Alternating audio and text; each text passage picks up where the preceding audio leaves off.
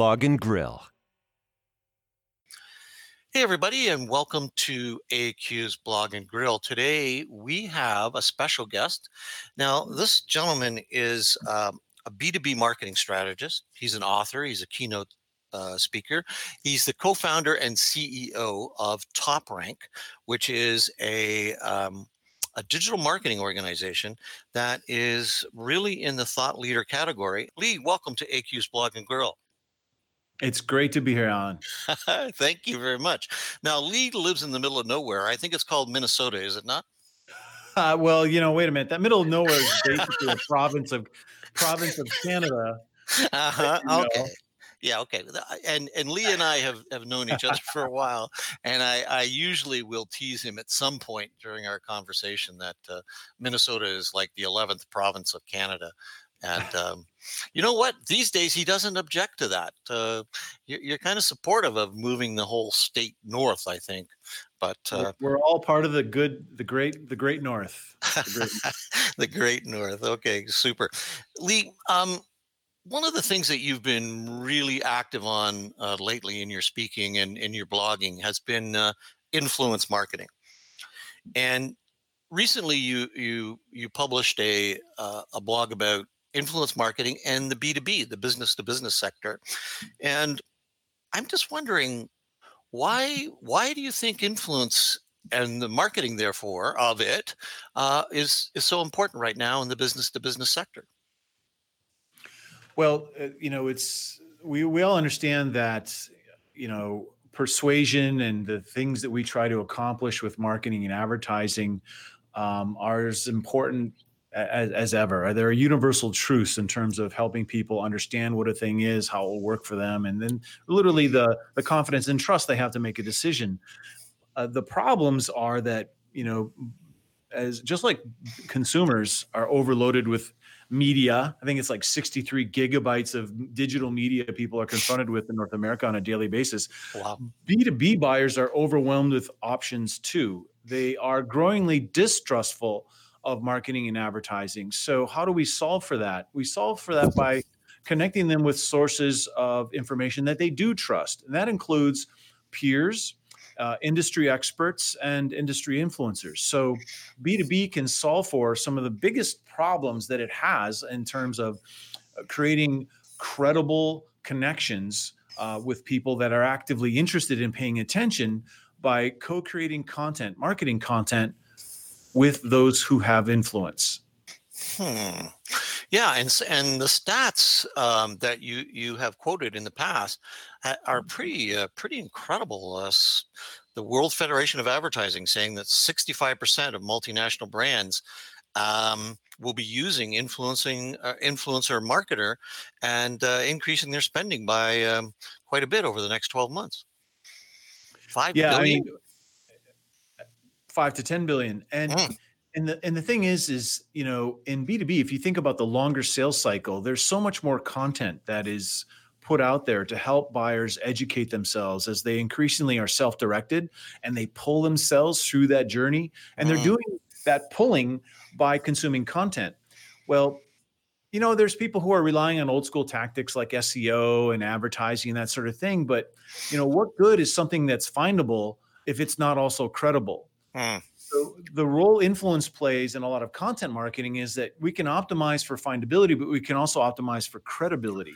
By partnering with external influencers, external subject matter experts, and also using those tactics to increase the influence of the brand and key opinion leaders and executives within the brand at the same time. Because, renting influence from someone else by collaborating with them is fine. It's a nice short-term 6-12 month sort of effort.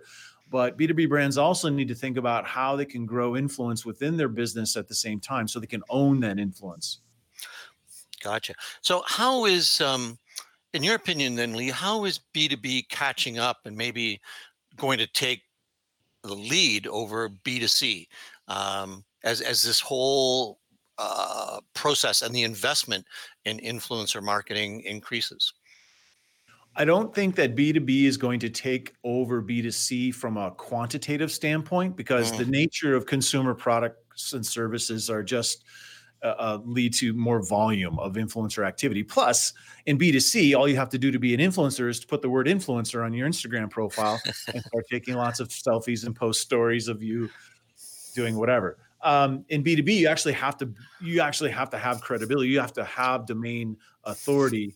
And you earn your influence in B2B by others citing you as that expert. So I think from a qualitative standpoint, B2B certainly has an opportunity to lead over B2C because of the required validation, legitimacy, the lack of fake followers, the lack of blatant opportunism in B2B, at least right now, compared to B2C, gives B2B a lead in some ways over B2C when it comes to influence, where you have people who are invested in making the industry a better place, and they're not just out to make an extra buck, or being part of some sort of make money online scheme where they add themselves to a marketplace where they then become inventory for brands to come and shop, like they're at a supermarket buying advertising and doing insertion orders with some blogger in Broken Branch, Arkansas,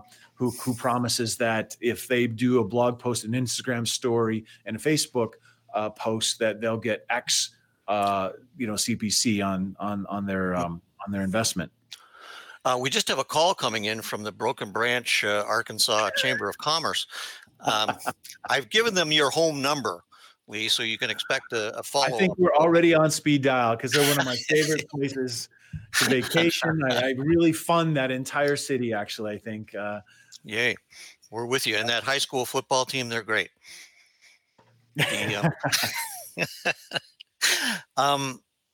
So as we look at the B2B brands that are starting to get influencer marketing right or correct, there are some that just don't get it. And what are some of the symptoms if you're in B2B and you're trying influencer marketing, but you're not doing it well? Is there something that stands out to you as, I wish they wouldn't do that?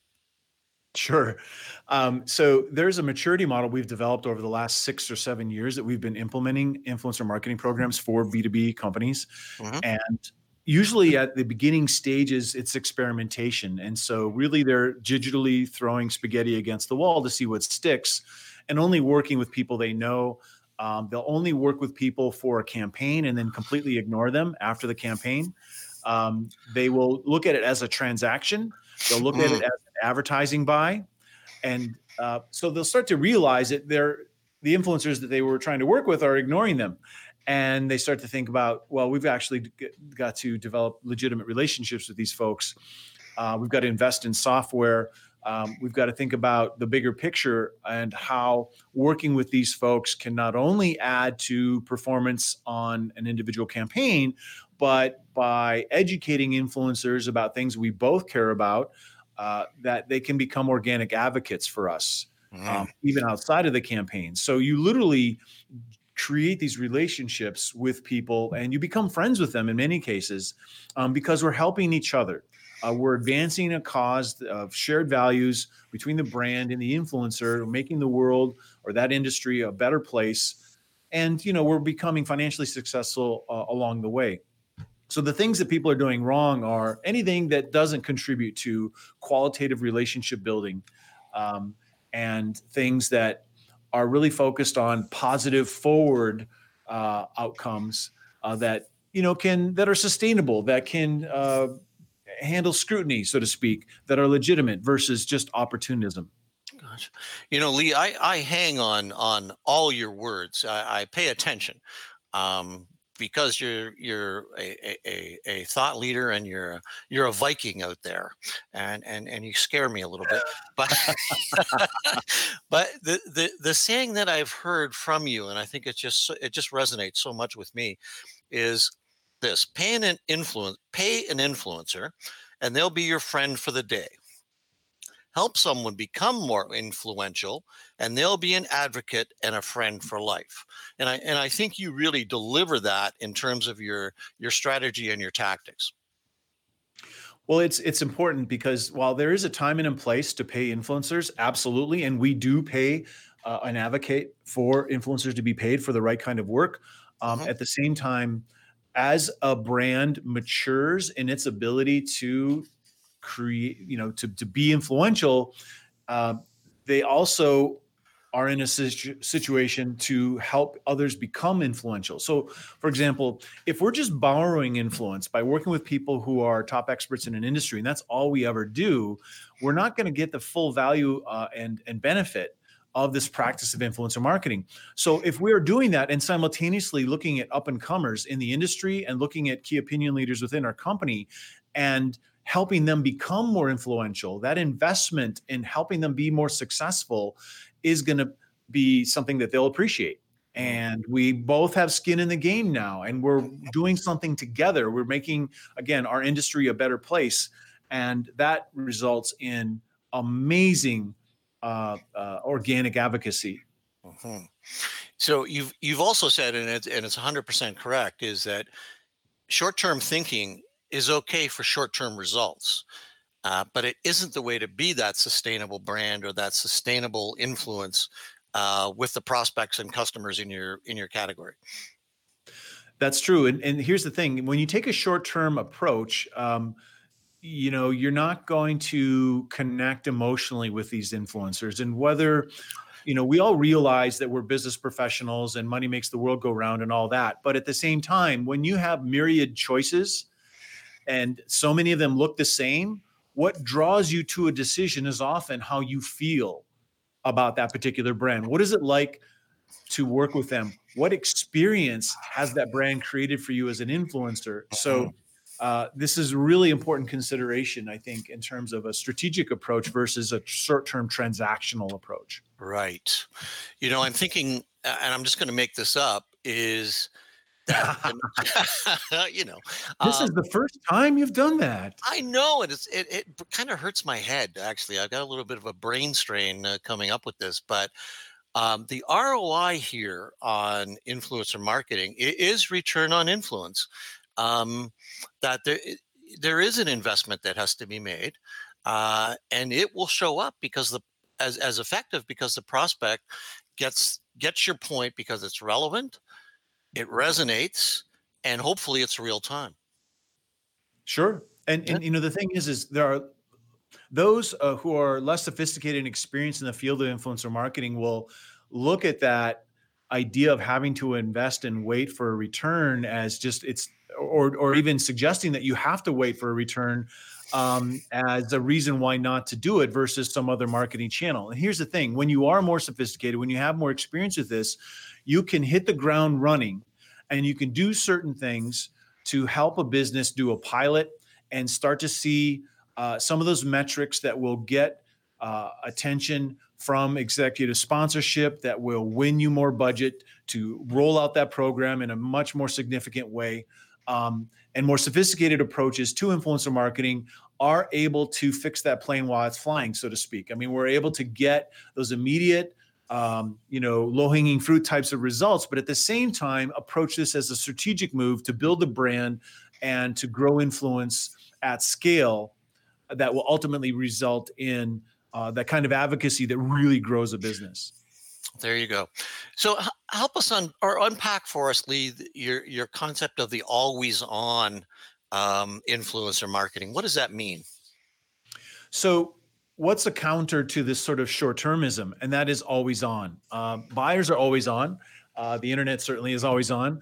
So always on is an approach to working with influencers that helps you maintain the relationship and show that love. So there are approaches you can take from, modular content and repurposing, which is, low effort, high return effort at deconstructing content collaborations into small things that you can share and post and use as ingredients.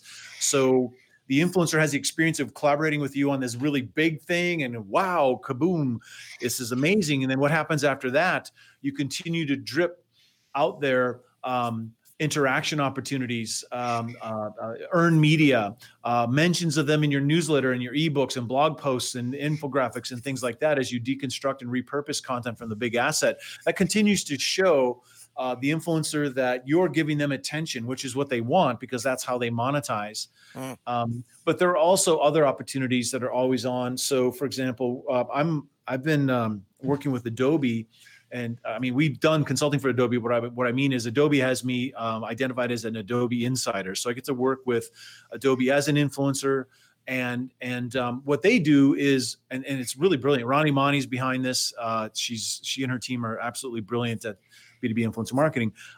And so they maintain a relationship and a community of individuals that have different types of expertise. And so they engage the whole group by bringing them all to an event like Adobe Summit. But then after the summit, they invite different people to do different projects, a webinar, a live stream, to contribute to an article, to contribute or to author an article on CMO.com and so forth. So, and there's also a back channel, Twitter DM back channel, which is like really the most difficult thing to follow because it's just one stream. It's not threaded at all. But that thing is lit up every single day amongst the insiders, sharing information with each other, some of it about Adobe, some of it not. So always on is something that is a persistent effort, and that requires you to allocate human time. It requires you to allocate some technology, but it's a cumulative return, meaning that, or cumulative effect. You're building momentum with always on, and you can look forward to, a momentum of results if you're able to make that consistent investment on a regular basis. Right. It's really just about building the relationship. I mean, any relationship requires time and effort. That's really all it is. Sure. And through that time and effort, you're hopefully building trust. And how important is trust in influencer marketing? Well, trust, is a two-way street, a multidimensional element when it comes to influencer marketing, because obviously if the brand is empathizing with the influencer, they're not only finding out if they're topically relevant for the thing they want to collaborate on, but also they understand that the influencer's motivations, their needs, their wants, their pain, and the degree to which a collaboration with the brand will help solve for those things. And if they're able to be empathetic in that way, the influencer is going to trust the true intentions of the brand. Simultaneously, the brand's obviously got to validate the influencer in that they are who they say they are. They've got to trust the influencer as well. But the other dimension to that trust element is, of course, that the brand influencer collaboration is something that is truly legitimate, so that the customers trust it. Because if the customers trust it, if they don't trust it, it doesn't matter that there's a romance between the influencer and the brand, that they mutually love each other. Ultimately, it's the end consumer, the buyer, that's got to trust that this is a legitimate collaboration. This is something where values are shared, and it is a genuine thing, right? Yeah, it's so important. And you and I both might remember a book that came out about 20 years ago, and it was called Romancing the Brand. And it really did go into the relationship that can be developed. It isn't automatic, but it can be developed and nurtured so that a customer, a prospect actually feels good about investing their money or their time in particular brands, and not so good about other interactions. So I think it's really coming true, and you've just articulated it so well. I was speaking to Guy Kawasaki 2 weeks ago, and his thing is right now is that too many brands think they're on Tinder as opposed to eHarmony. They just want a date. They want that transaction. And some customers are okay with that, but the customers that are valuable to us as business people, they want the little bit deeper. They want to, fill out the forms and get to know people that share interests and empathy. Do you agree with that Tinder eHarmony metaphor? Sure. And unfortunately, I don't have experience with either one, but I can imagine. And I think that, in the realm of, caring and feeling is definitely a greater part of the expectations that consumers have when they do whatever they do, including if they are buying business software, if they're buying technology. And so I think one interesting thing is I had done a co-keynote with Alex Rin from LinkedIn, who is a resident millennial marketing expert. She used LinkedIn data to study millennials and B2B Yes. to some degree. HubSpot has done the same a little bit. And when we did this presentation, it was very interesting to find that first, that the very significant percentage of millennial age folks are part of the decision making process in B2B. Yes. Which, how many people are targeting that group? And I know it's a generalization, but and a lot of people in the audience, when I asked for a raise of hands, were not. But the other thing is one of the first things they look at a website is, what is the purpose, or what are the social causes and initiatives that the B2B brand is involved with? That's one of the first things that growing decision-making group of people are looking for on these B2B websites, and they're not finding it, because you and I know when you go look at most B2B websites, it's about demos, it's about software, it's about hardware, it's about, what problems we can solve for you, as opposed to what that brand might be doing to help solve the problems of the world, right. or the industry. And so I think this is a reflection of an increased expectation of the emotional connection that does exist.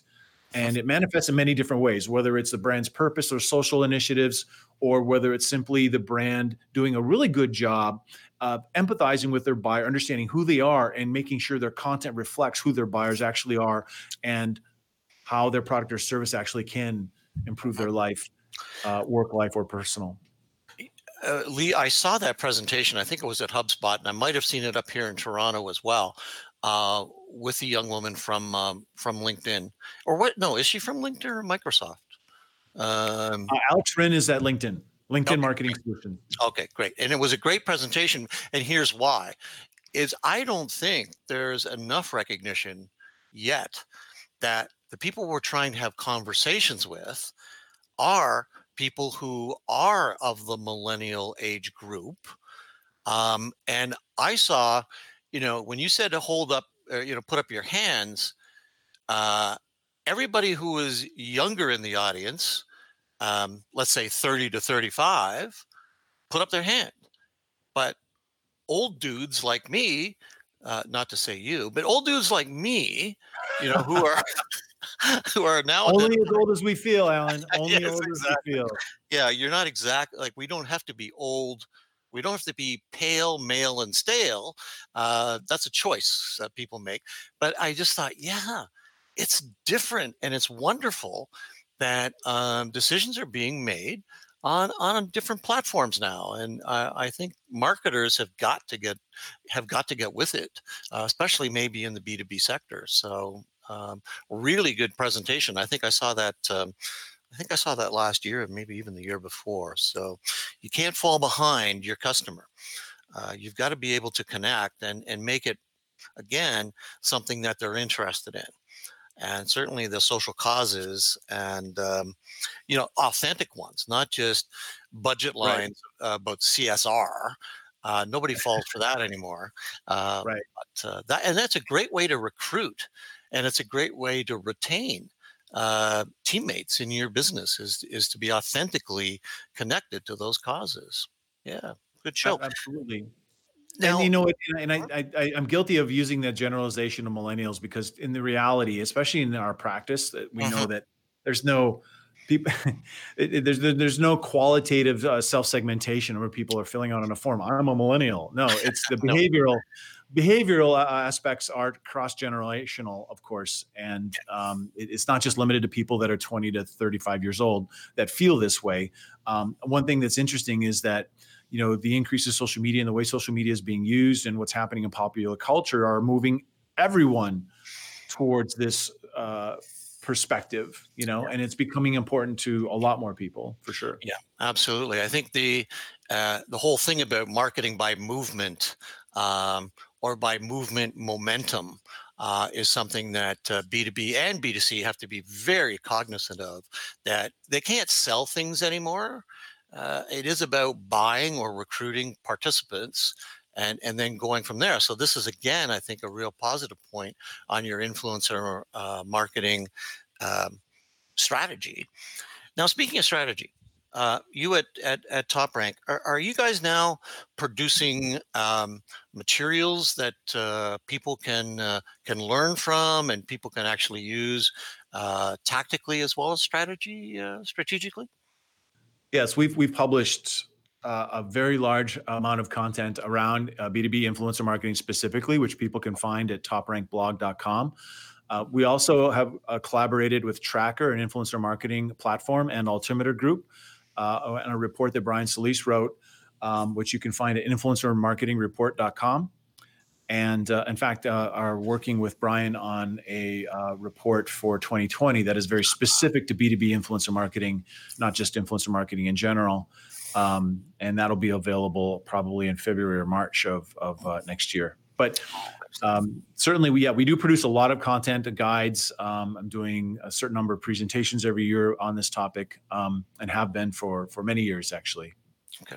So this past year, the 2019, you guessed for me that you did maybe 20 or 24 appearances over the year, and you said you're going to be busier in 2020. What's up with that? Well, I found that I wanted to slow down a little bit in 2019 in terms of presentation, and we've been investing in our operations and the structure of our company, growing our leadership as our agency is, taking on a lot more enterprise clients. LinkedIn, Dell, SAP, Oracle, Adobe, and so forth, and that sort of thing. And so really want to be poised for success in terms of from a qualitative standpoint. But that's really humming. And we've got some really special people on our team that are making that magic happen. So in 2020, I can get back out on the road and talk more often and to a wider variety of audiences on this movement that we're really been doing a lot of work on evangelizing over the last couple of years, and that is, creating influence in organizations that affects. It's like I thought you said neuter and before. Anyway. That it's my Canadian people, accent, Lee. Yeah, it's the process, okay, of trying to connect with customers on the street, but also influencing in the C-suite, right? So we want to help marketing become more influential in its ability to connect with customers in a qualitative way because they're ignoring ads, right? So we want to get their attention. But at the same time, we want to build the credibility of marketing within organizations and increase the influence of marketing, especially as they interact with folks in the C-suite, so they can get the budget and the support and the sponsorship that they need to do the job that the brand needs them to do, right? Yeah. So this is a big focus for us in evangelizing in 2020, and it manifests in a lot of different ways. But I'm going to do at least double the number of events that I did in 2019. Wow. Well, you are a thought leader, and you're a guy that people pay a lot of attention to, Lee. And I'm so glad you were able to find the time to join us today for AQ's Blog and Grill. And well, thank you, Alan. Congratulations on the podcast. Thank you. You're one of my favorite people to talk to. So super. Well, I'm going to let you go back to running your empire, and we're bound to see you early in the new year at a couple of conferences. And all the best to you and your family as we head into the new year. Oh, the same thing to you, Alan. I wish you the best and all the success. Great. Thanks, my friend. See you later.